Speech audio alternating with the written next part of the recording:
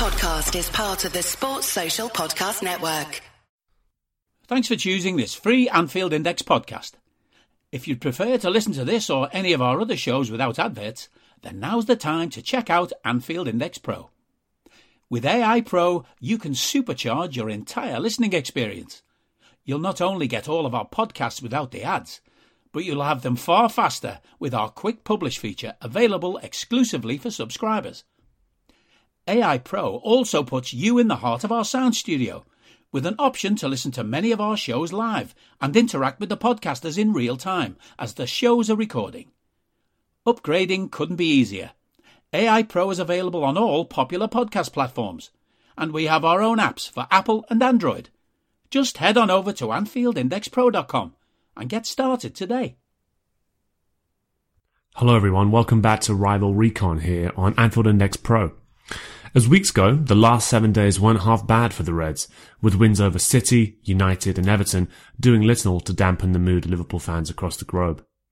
Though with all the trophies still to play for, the games continue to come thick and fast, with this run-in set to test Klopp's side thoroughly as they embark upon securing what looked like an improbable quadruple. So turning our attention back to the Premier League on today's pod, we'll be looking ahead to Sunday's game against a resurgent Newcastle United, as the Reds head to St James's Park looking to spoil their recent party whilst extending their own. So joining me on the pod to discuss the astounding turnaround from Newcastle since the turn of the year, new cult hero Bruno Guimaraes, and more, I'm delighted to welcome back Newcastle correspondent for The Athletic, Chris Waugh. Welcome back, Chris. Thank you for having me back. Now, how's it going? Not bad, as we were just talking about ahead of the pod. It'd be a weird position to be in as a football fan if I had anything to complain about at this stage, being a Liverpool fan. And I'm just trying to keep the nerves to a minimum as everything's still on the table at the moment. So it's probably that stage in a poker game, right, where you're trying not to act like you're breaking it. But it's certainly great, and it's obviously great to catch up with you again. Spoke to you before, sort of heading into Christmas, weren't we? Ahead of the previous game. I think it was on the 16th of December. I wanted to go back to that just first before we sort of delve into some other topics. But what did you make of sort of how Newcastle approached the game that day? And then I think just following it, I'm probably going to talk about after that game and the City defeat straight after it. Just the incredible run that the team have gone on. So we'll probably move on to that afterwards. Yeah, I mean, in terms of the Liverpool game, I was at Anfield for that, and Newcastle started well for a team who had only won once all season and had particularly struggled on the road. Obviously, they took the lead through Shelby. I thought Saint-Maximin caused some problems early on. Howard decided to rest Callum Wilson. He played Saint-Maximin as a sort of false nine almost, and he was very direct through the middle and got through a few times. But for some poor finishing on his part and Alisson making some good saves, Newcastle could and possibly should have got a bit further ahead. There was obviously then the sort of controversial first goal for the equaliser for Liverpool, with Isaac Hayden down with he claimed a head injury at the time, and obviously the referee played on and Liverpool scored. And Hayden was actually playing Jota onside, if I remember correctly as well. So yeah, it was a shame how that sort of went, because once that goal went in, it was sort of inevitable what was going to happen. Newcastle still gave a decent account of themselves, but you just felt that Liverpool were going to go on and win it. But that was one of the more encouraging early performances under how it showed that there was certainly off the ball work that Newcastle could do to try and strengthen the position they're in. And then from that point on, obviously, yes, the course of that week, they'd lost to Leicester City 4-0 the weekend before. They then played Man City at home the following weekend and lost 4-0. And so in the space of 3 matches, Newcastle conceded 11 goals. And at that stage, you were quite concerned. But since then, the upturn has just been astonishing. And I've written a big piece which is going out in The Athletic tomorrow, sort of looking into the reasons why there's been such a dramatic turnaround. Not that Newcastle are going to survive, but now are in a comfortable position where they're in 9th position with 4 matches to go, which, given that they hadn't won any of their first 14 Premier League games, and no team has ever survived in the Premier League era, haven't done that. They had only won once by January 21st, and yet now they've got 11 victories. They've won the last 6 at home. They've won the last 4 home and away.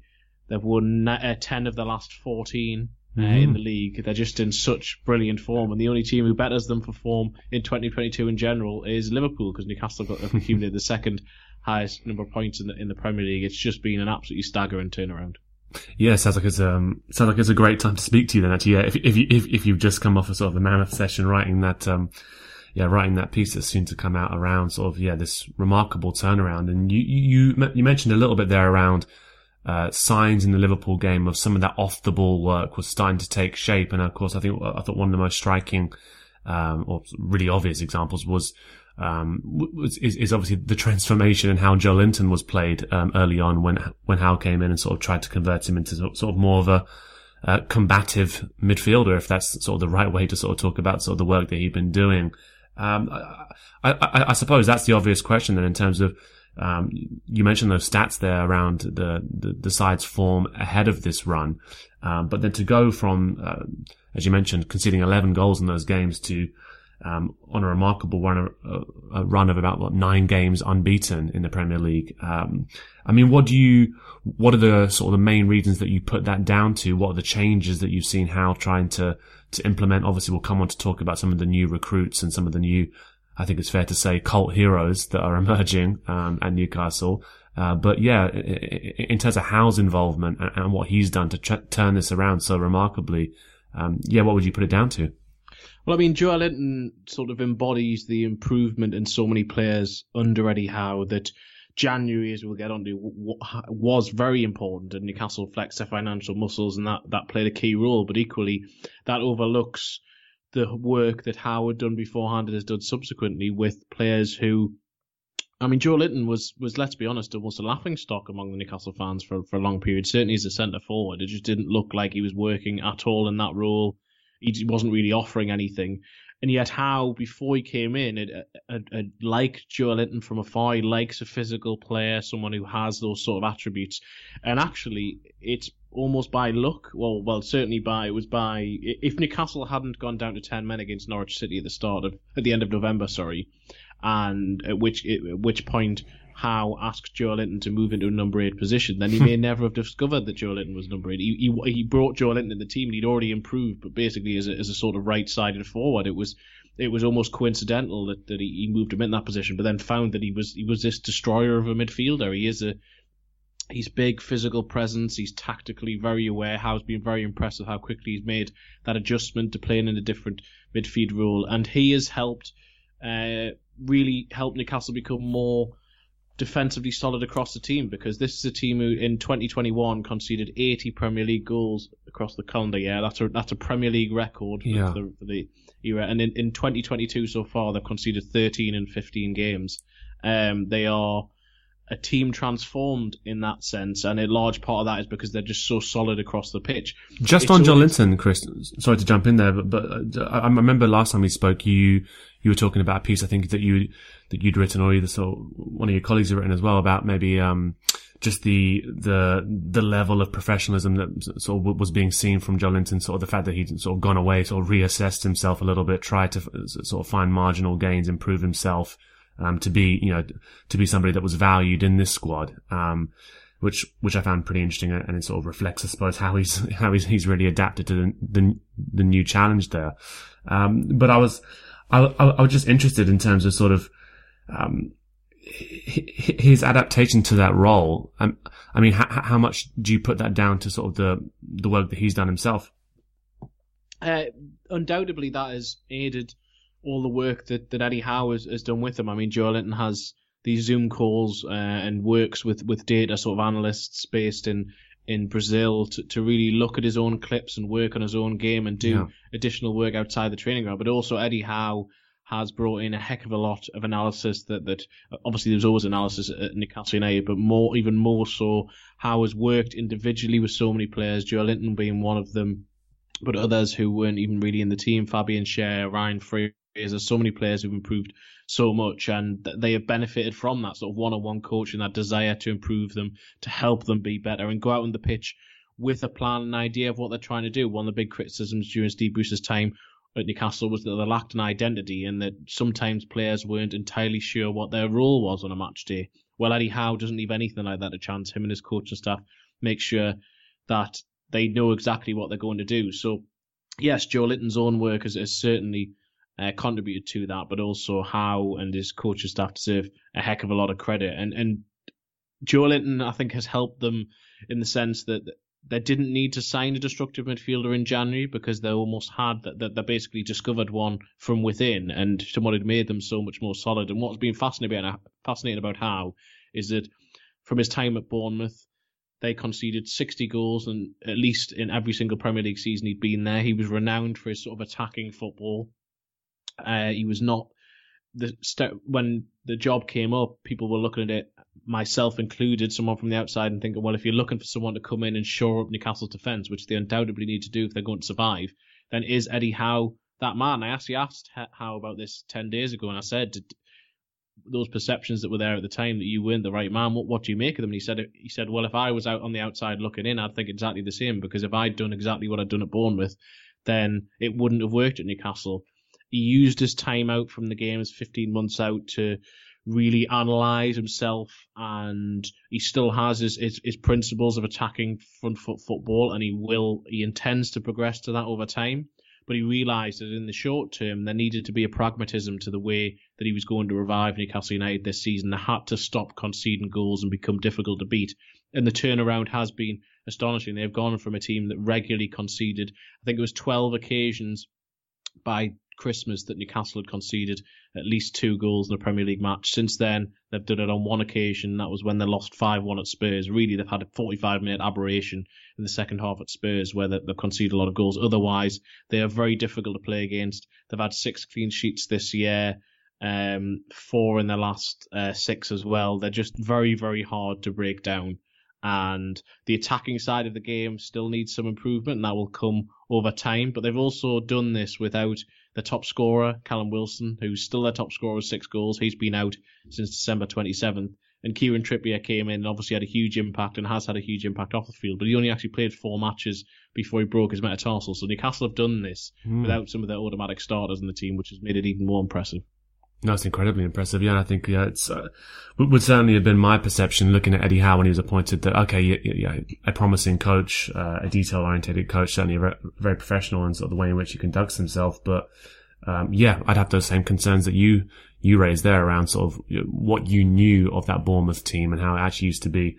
It used to be really entertaining games, I remember, but often sort of the defensive fragilities or maybe being a little bit too attacking, you wondered how that was going to translate. So the fact that he's been self-aware enough to be pragmatic, as you mentioned. I mean, how is he shaping this Newcastle side then, sort of this new pragmatic Eddie Howe, and his Newcastle side that are defensively solid? How are they lining up most weeks? Most weeks he's gone for a 4-3-3. So he started at Newcastle's very first game. He inherited a wing-back system, which he discarded after one match, and he moved to a 4-4-1-1, which is a formation he used a lot at Bournemouth. But after the Leicester game, so basically before the match immediately before Newcastle played Liverpool last time, he decided that and recognised that he needed extra bodies in midfield to try and protect Newcastle's back four and to give them more solidity, really. So that's where Joe Linton came in as a midfielder, and so whereas Bruce before him argued that Newcastle couldn't line up with the back four, Howe has tried to address problems a bit higher up the pitch, and so Newcastle try to play a bit higher. They try to press off the ball. There's high intensity off the ball. They don't do it all the time, but they pick the moments and choose to do so. And so his midfield, there was a long period where that was Joe Linton, John Joe Shelvey and Joe Willock. But over the course of the last few weeks, having gradually introduced him into the side, given that he was the only player without Premier League experience who Newcastle signed in January, Bruno Guimaraes has come in and is now absolutely thriving in midfield and is probably the first name on the team sheet. So he fits in there along with Joe Linton, and then it tends to be one of John Joe Shelvey or Joe Willock, and even Sean Longstaff on occasion is the midfield. Chris Wood joined in January. He plays through the middle usually, Alan St-Maximin on the left. Ryan Fraser, who's fit, will probably be on the right, but it's likely to be Miguel Almiron. And then Dan Burn and Fabian Schär. Fabian Schär, who barely played under the previous manager towards the end, are the centre-backs, with Emil Kraft likely to be the right back, given Trippier is still out, and then Matt Targett on loan from Aston Villa, a left back, and Martin Dubravka in goal. That tends to be its strongest available 11 at the moment. Nice.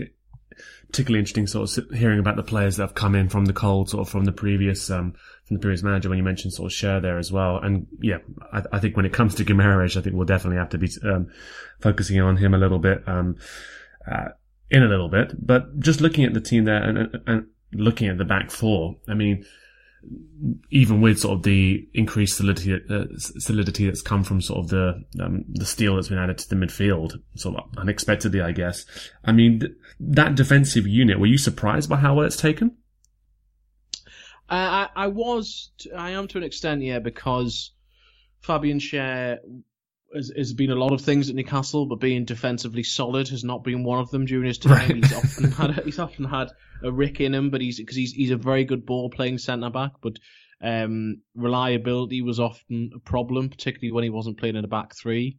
And Emil Kraft has, over the last few weeks, done very, very well. But again, similar to Joe Linton, he was seen as a bit of just not good enough for the Premier League. Really, he was seen as a player who just wasn't competent enough to play regularly, and yet he's really improved under Eddie Howe. He's one of the players who the athleticism and fitness that Eddie Howe has brought into the team, whereas early in the season Newcastle often struggled during the second half of matches and were outrun by teams and sort of the physicality that just wasn't there. Now they are one of the fittest teams in the Premier League, and very rarely do you see Newcastle struggling physically when compared to the opposition. So Dan Burn has come in and done very, very well. He was in very good form for Brighton, but even so, he was basically their third or fourth choice centre-back, and yet has come into Newcastle and looked really at home. There's been a couple of mistakes here and there, but in general, he's just been solid. He doesn't do anything spectacular, but he makes the correct decisions. It's the same with Matt Targett at left-back.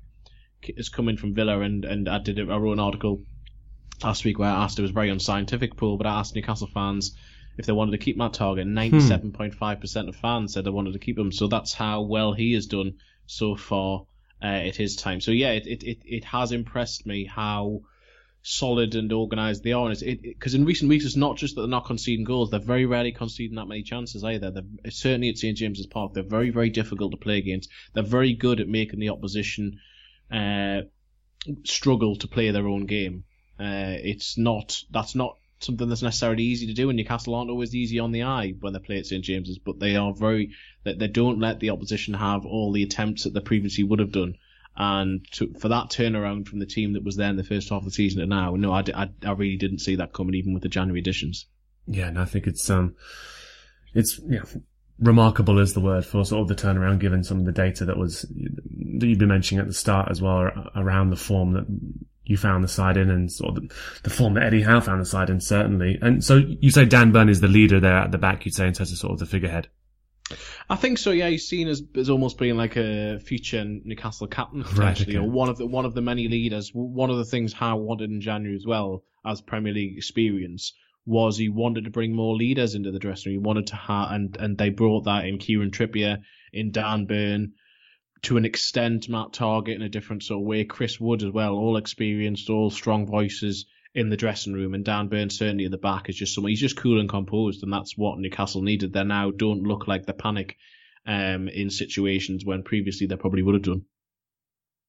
And we've spoken, I think, many times around sort of, I think in some of the darker days around when the club felt a little bit as though it was drifting, and at times sort of different cup competitions not even prioritised, and so sort of fans questioning that, of course, in terms of questioning the ownership as well.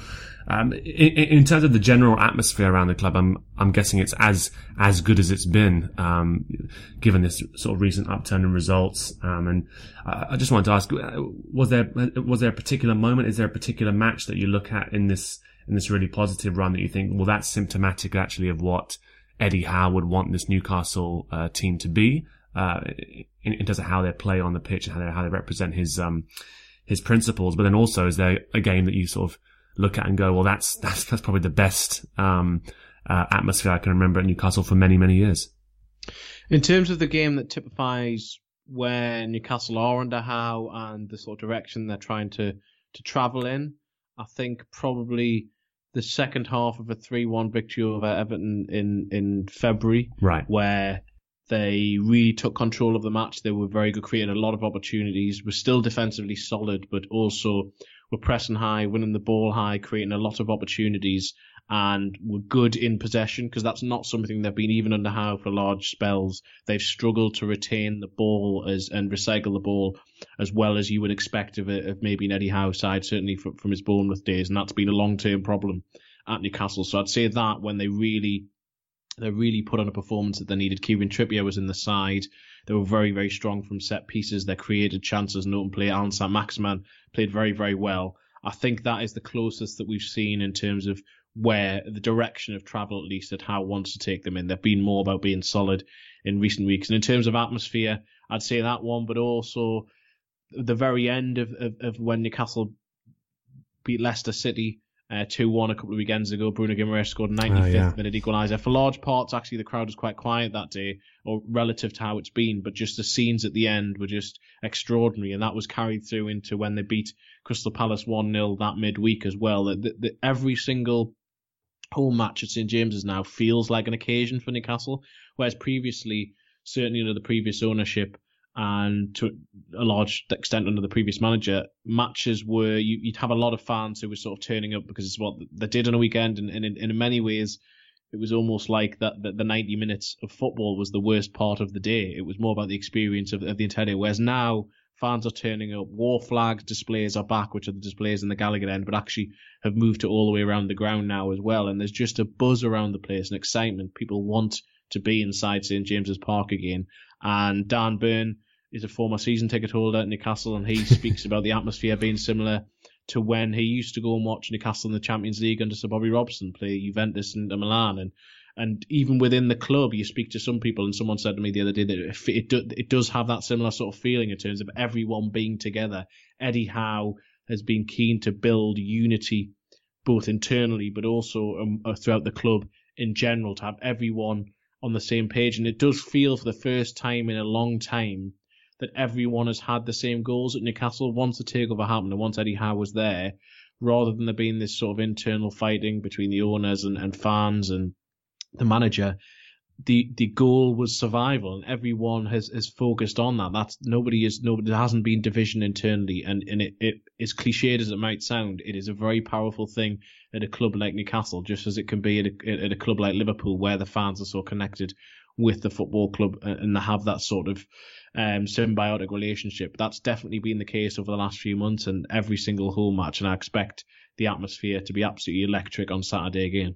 Yeah, I've got no doubts, and there's nothing quite like a last minute goal always does wonders for the atmosphere, but sort of a last minute goal that's a diving header as well is always one that sort of gets people going, and so I think it's probably the best time to sort of move on to talk about Bruno Guimaraes, and just as you mentioned, sort of Eddie Howe being careful with sort of how he integrated him into the side. Obviously, the big money signing, lots of excitement around how he would do, sort of his talent, how would that translate to the Premier League, how would that translate to Newcastle. Just what have you made of him? And for folks who had never heard anything about him in terms of sort of what he's like as a player, could you just sort of sum up what his game's all about? Well, in January, when Newcastle were trying to complete the deal, I spoke to a couple of scouts who'd watched him extensively, and they described him as a number 6+, and by that what they meant was that he can play the deep lying role in midfield, but can also play as a number 8, and basically has a bit of everything as a midfielder. He's not box to box, but he brings so much to the game. He's very, very good at playing the deep lying role in terms of bringing teammates into play, loves a through ball, very good at switching play quickly. But then he also he's also very good defensively in terms of the amount of defensive actions that he contributes for a player of his technical ability and his vision is rare. So he basically tops all the stats in just about every department. And since he's been at Newcastle, he's risen to the top of those charts in terms of touches, passes, tackles, interceptions, everything. He's just involved in every single sort of way. And Howe was very brave in many ways to ignore the hype around him when he first came in. And Howe obviously really, really likes him and wanted him. but there was so much hype from Newcastle fans, and there was a few occasions when at St James's when he was on the bench and Newcastle fans would chant for Bruno's name, and Howe didn't just play to the crowd and put him on when fans wanted him to. He would pick and choose his moments. In the first few matches, he was only getting sort of 5-10 minutes here and there. Gradually built it up, gave him his first start at Southampton. He scored an absolutely outrageous back heel flick and controlled the game. And then he made his first start at St James's against Leicester City, scores twice. One of which he reacts very quickly to put it through Schmeichel's legs when Schmeichel doesn't deal with the ball properly. The second one, that diving header. And then he provides an assist as well, and then also goes and scores a cheeky dink over Tim Krul at Norwich City last weekend. This is a player who had only scored 3 goals for Lyon in 2 years, and he's come to Newcastle and scored 4 already. He's played as number 8 more regularly, but against Norwich he moved back to the number 6 position. He's happy playing either. I think he prefers playing number 8 because he can get sort of up and down the pitch and provide a bit more offensively, but he just looks a class above everyone at Newcastle. The way that he's come in, he's raised levels around him, and you can see he's almost one step ahead of some of his teammates, and he just is such a classy player, technically excellent, someone who grew up playing futsal, and you can see that in his game. If anyone hasn't seen his goal against Norwich, Tim Krul kicks the ball out to the edge of his area. It's a terrible pass, but Bruno Guimaraes manages to get in front of the Norwich defender, and he sort of rolls the ball with his studs on the bottom of his foot, which is a way that he controls the ball quite often. It's unusual that you see that in 11-a-side football, but it's the way he controls it in the box to then perfectly set himself to dink the goalkeeper. He has such technical skill and such vision, and he's also very brave on the ball and willing to put it all in defensively. I realise I'm sounding quite hyperbolic, but actually what he brings has just been huge. Newcastle have not had a player like this in a long, long time, and there is so much excitement about him, and I think it will only grow because he knows he's good, he's brash, he shows that out on the pitch as well, but he also puts in the hard yards and does deliver, and so far what he's delivered in Newcastle shirt has been quite astonishing, to be honest. Yeah, no, from sort of the time that Coutinho spent at the club, I mean, yeah, any time that you get a footballer at the club that's had a history of playing futsal, you generally see about 3 or 4 things every game that are very, very entertaining, to be honest, even if it's sort of basic aspects of control and things like that. But if you mentioned that there's not been a player like him at Newcastle for a long time. I mean, if you were to try and draw a comparison to a player in Newcastle's past, who would you say is most like him? I mean, in terms of the ability to pick a pass, possibly Johan Cabaye, but he's got more to his game than Johan Cabaye did. Johan Cabaye was a very good player for Newcastle. I'd probably say the closest, although he wasn't as technically gifted as Bruno Guimaraes is, but in terms of being a sort of all-round footballer, maybe Rob Lee in the 90s. But I'm not sure there is necessarily someone comparable in terms of same skill set, in terms of what they can bring and in terms of controlling a game. Yeah, probably Rob Lee, but I think that they're still different players. I've not really seen someone like Bruno Guimaraes, because I think he is a unique player, or certainly he's a rare player in terms of all of the different aspects he can bring. That's why there was so many teams looking at him in January. Newcastle sort of leapfrogged quite a few teams because I think a lot were looking to sign him this summer. But Newcastle managed to get him through the door, and if he's a glimpse of the future that Newcastle United have and the kind of player that they're looking at, then the future does look very exciting indeed. And just moving back to Eddie Howe for a second, you spoke a little bit about some of the things that he's brought to the team, sort of the different tactical approach, the fact that he's been a bit more pragmatic himself in terms of sort of how he typically had lined up his teams in the past. There was a lot riding on this for him, I felt, in terms of sort of he'd been out of the game for a while. I think people were starting to question necessarily his reputation, sort of given how things had ended with Bournemouth, despite the fantastic work that he did there. I'm just interested how you think he's handled everything, given that the fact that he was going to have to handle the on-the-pitch chaos at times in terms of getting the team back united, believing in sort of the project, integrating the new signings, as you mentioned, getting them fitter, but then also having to deal with those questions about the off-pitch concerns around the ownership. That I think it's pretty clear those questions will keep coming, and he's had to field them as well. I mean, how do you think he's done sort of overall in terms of sort of the job that he's had since he joined in November? I think he's done very, very well. It did take him maybe a couple of months to really find his feet. He was always impressive when he spoke, but it was maybe sort of middle to end of January where you suddenly felt that he felt comfortable in the position, having gone from Bournemouth, who, no disrespect to Bournemouth, it's not you don't have the same pressures that you do at Newcastle United. There's not the same scrutiny, there's not the same interest, and you could see that at first Eddie Howe was still adjusting to how much scrutiny there was and how many questions there would be and to the social media activity, but he has grown into that, and with obviously how impressive his coaching has been and the integration of January signings, but also in January he had to act almost as like a de facto director of football because Newcastle didn't have one in place. So he was very, very active during January, and this is someone who's work obsessed anyway, so basically doesn't have a spare minute as it is, and he'd taken on an additional role to make sure that he got what Newcastle needed to be able to survive, or he felt that they needed to make sure they were going to survive. In terms of the difficult off-field questions, that's something which he could have handled better, and he should have addressed it more at his unveiling. He was also asked about it on other occasions and sort of said, I'll only talk about football, and didn't deal with it particularly well. He opened up a little bit more afterwards and sort of explained why he didn't want to go into it. To a lot of people, those answers still won't be satisfactory, and those questions will still be asked, and rightly so in many ways, although it's very difficult because how and what can he answer for them? He is not the ultimate owners of Newcastle United. Those questions probably need to go higher. And so in that sense, yes, and he will always, no matter what he says in answer to those questions, he's always going to receive criticism. So he's tried to just focus on the football, and if you're looking at the footballing aspect of things, there's very little you can complain about in terms of what he's done and how he's handled himself, because the turnaround has been astonishing. Newcastle fans rightly are lauding the job that he's done.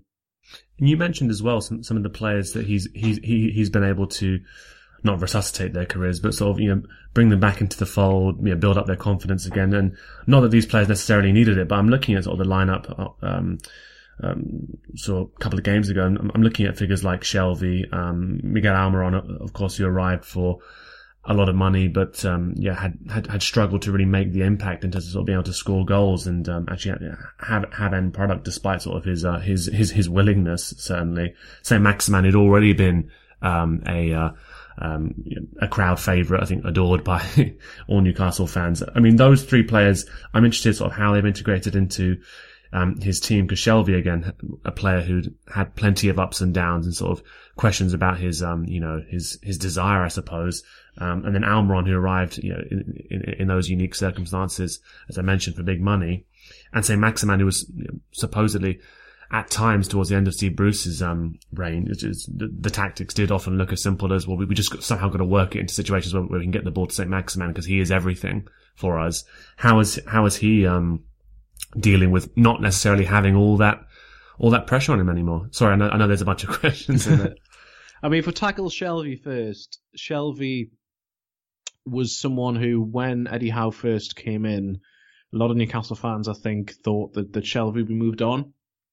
But Howe made a point in his first press conference, and Howe doesn't really go off message. And if he does, he has a reason for doing it, and he's thought about it. And he mentioned Shelvey of his own accord and said how important Shelvey was going to be as a player because he wanted to address it quite early on. And he has brought something out of John Joe Shelvey that for large parts of his time at Newcastle hasn't really been seen. He's made Shelvey fitter. He's made him defensively very strong. He's been impressive defensively. He's always obviously had the technical ability and the ball-playing ability to get Newcastle higher up the pitch, to create those, to play those through balls. But what he's bringing in an all-round capacity hadn't been seen in Newcastle shirt before, and Shelvey himself talks about his sort of reinvention under Howe and how much he's enjoying working under someone who is looking at the individual aspects of what he brings. So Shelvey's had a real renaissance and is now adored. But he was always valued by Newcastle fans, but there was always that other side to it, as seen as being lazy because of his body language. But actually now out on the pitch, you can't question what he brings in terms of commitment and work ethic. Miguel Almiron's had a bit more of an up and down time. He's been in and out of the side. He probably wouldn't be in the strongest 11, or at least wouldn't be when Ryan Fraser was playing well. He scored a very good goal against Crystal Palace. It was his first goal in 34 games, I think, 34 league matches. So he has still brings a heck of a lot off the ball, but there's question marks about his future in terms of what he can bring offensively. Howe really likes what he can bring in terms of his work ethic and his desire. But Almiron's probably one of the players who actually has suffered in terms of game time, if not the fact that when he does play, he does look like he brings more than he did previously. He's just not quite been in the starting 11 as much. Sam Maximan, again, is an interesting one because in Howe's off-the-ball structure, everyone has a role and everyone has to commit to being part of that structure. The only one who's made exceptions for is Alan Saint-Maximin, who does try and do his off-the-ball work, but it's not something he's natural at. So Chris Wood, as the centre-forward, quite often covers the left-hand side, and actually having Joel Linton and Matt Targett as the left side as well basically covers for the defensive deficiencies of Alan Saint-Maximin and allows Alan Saint-Maximin to have that freedom to go forward. There've been some very good performances in there, like the second half against Everton. Either side of Christmas, he contributed a lot against Man United as well. But his form has been up and down, and that's been because of injuries and fitness concerns. And a few fans have now started to question what is his role in the team because of his off-the-ball work, but Howe recognises that Newcastle going forward are still limited. They still need Sam Maximan's ingenuity, his ability to carry the ball, his ability to create space for others. And so he's a very important member of the team, but he hasn't necessarily flourished under Howe in the same way that some of the other players have. He was always very important to Newcastle and remains so, but maybe not quite as singularly important as he was previously under Steve Bruce. And I know Howe's sort of been at pains to talk about the fact that there's not going to be some sort of crazy summer window sort of revolution, I think was the phrase that he used in terms of bringing world-class players from around the world in all in one window or anything like that. But in terms of the areas of the team where you think will be the obvious targets for the summer for him to address, where are those?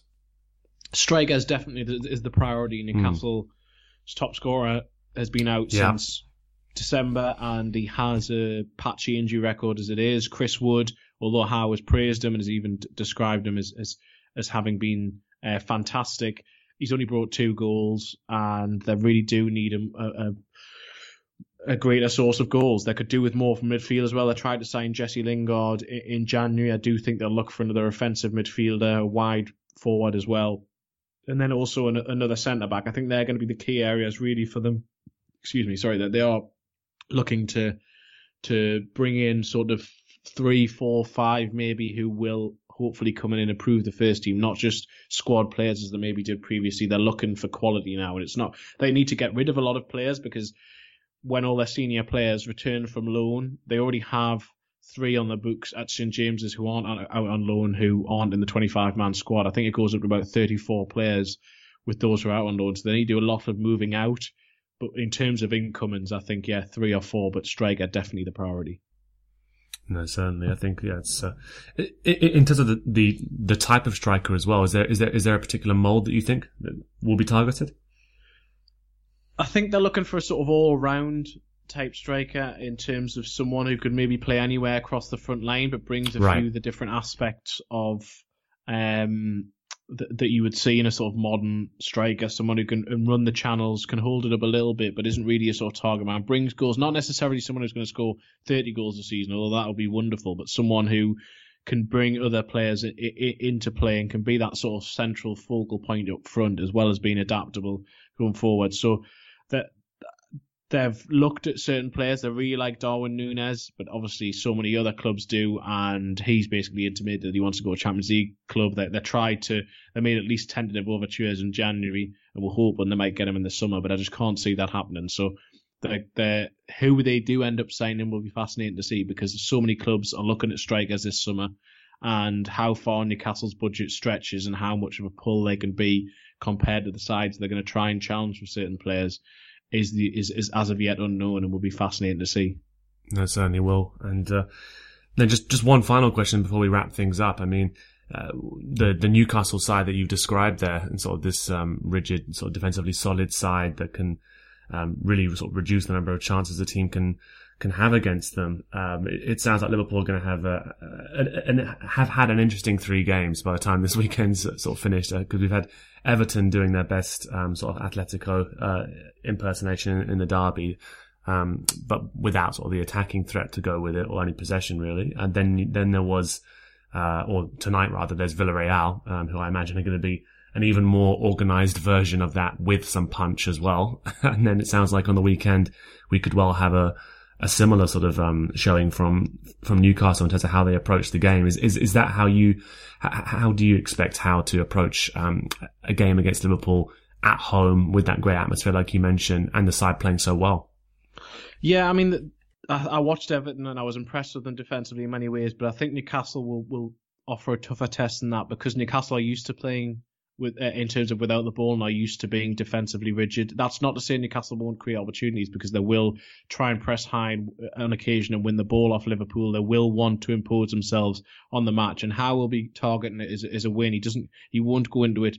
He obviously isn't going to be gung-ho, but he's not going to go into the match just thinking we could just contain Liverpool. There will still be a plan as that we can contain to try and win the game as long as the odds may be on that.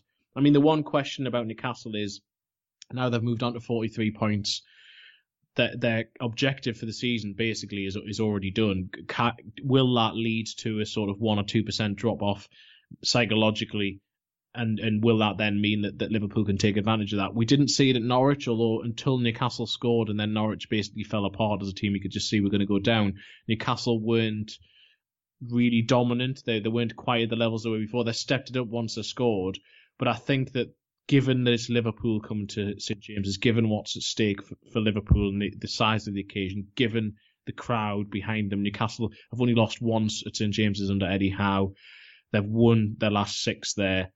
It will be a very difficult occasion, I think, for Liverpool. I wouldn't be fancying it if I was Liverpool going up to St James's on Saturday, particularly having had to battle their way through the Everton game and then against what will likely be a battle against Villarreal tonight. Newcastle will certainly give them a test. It will be interesting to see how far this Newcastle side has come, how they are able to take sides on, because they went to Chelsea a few weeks ago, and for the first time in a long while at a sort of top 4 club, Newcastle gave them a really, really good game and were very unlucky to lose that one. Decisions went against them. I think that they will believe that they can cause an upset at Liverpool this weekend. I certainly think that they'll fancy their chances of getting at least a point. So if I was Liverpool and I'm looking at the last few Premier League fixtures, this is the one I think I'd be a bit concerned about. I'm hoping that those focuses really go into the game on the 8th of May. Personally, I have to admit, so obviously that's where my focus lies. Yeah, no, I think I was talking about the schedule right at the start of the pod, and if Liverpool are going to win things, they're going to have to do it, the hard way with the schedule in terms of going through some really, really tough, well organised teams. I think actually in this run in. Is there, just before we do wrap up everything up, is there one area where you look at, I mean, obviously this Liverpool team's performing very well, but is there a particular player or anything like that you look at and go, well, actually or a particular area of the pitch that you think is going to be the most important for Newcastle to sort of try and neutralise? I think Newcastle need to get control of the game in midfield. That's where they've stifled the opposition in recent months. And if they can stop, say if Thiago plays, they can stop Thiago managing to get those round the corner balls through. If they can stop the service early to the front line and just basically stop Liverpool playing the way that Liverpool want to play, then that will be crucial. So yeah, Newcastle's midfield has to function. That's where all of their strength really comes from. And if they can do that, then they have the platform, certainly from set pieces. Newcastle's set piece record under Eddie Howe is very good at scoring from set pieces, so they will have opportunities to try and disrupt Liverpool in those departments. So yeah, just get the midfield right, and if they do that, then Liverpool are in for a very tough game. Yeah, no, I would expect Thiago to play that game. Actually, I think that he'll probably be rotated out tonight along with Keita, who both played the derby and then the United game. So yeah, I wouldn't be surprised to see those two line up at St James's Park. Great to see Thiago playing at St James's Park. Actually, he's experienced some interesting atmospheres over the past few weeks, so that's going to be a fun one for him as well. But anyway, Chris, as always, thank you for all the great insight into Newcastle. And it's actually just I mean, I'm sure it's a breath of fresh air for you, but it's just much more enjoyable to be talking about sort of these sorts of issues and sort of how the side's progressing than some of the conversations we've had to have over the past few times that we've spoken as well. So yeah, thank you as always for coming on. No, pleasure. Thanks for having me on. And just to wrap things up here, guys, so all of you have been listening to Rival Recon here on Anfield Index Pro. As you would have heard me and Chris talk about the run-in, games coming thick and fast now towards the end of the season, and it's going to be made tough if we are going to be winning the trophies that are, luckily still on the table. So do stay with us, and of course I'll be back again after the Newcastle game, focusing on Liverpool's another tough test, let's face it, up against Tottenham Hotspur on the 7th of May. So join us then for another episode of Rival Recon. We hope you enjoyed listening to this Anfield Index show. Please be sure to subscribe to our channel so future podcasts find their way to your device automatically. There's nothing quite like fan engagement, and we'd love to know what you think of anything discussed on this show. The best way to get in touch is over on our free Discord community, where both podcasters and listeners debate the hottest LFC topics 24/7. Sign up free now at AnfieldIndex.com/Discord. You won't regret it. You can also follow us on Twitter at Anfield Index and find us on Facebook by searching for Anfield Index. Oh, and before you go, we'd love it if you could leave us a 5-star review on your favourite podcast app. It only takes a couple of seconds, and it means the world to the people who create these free shows. Sports Social Podcast Network.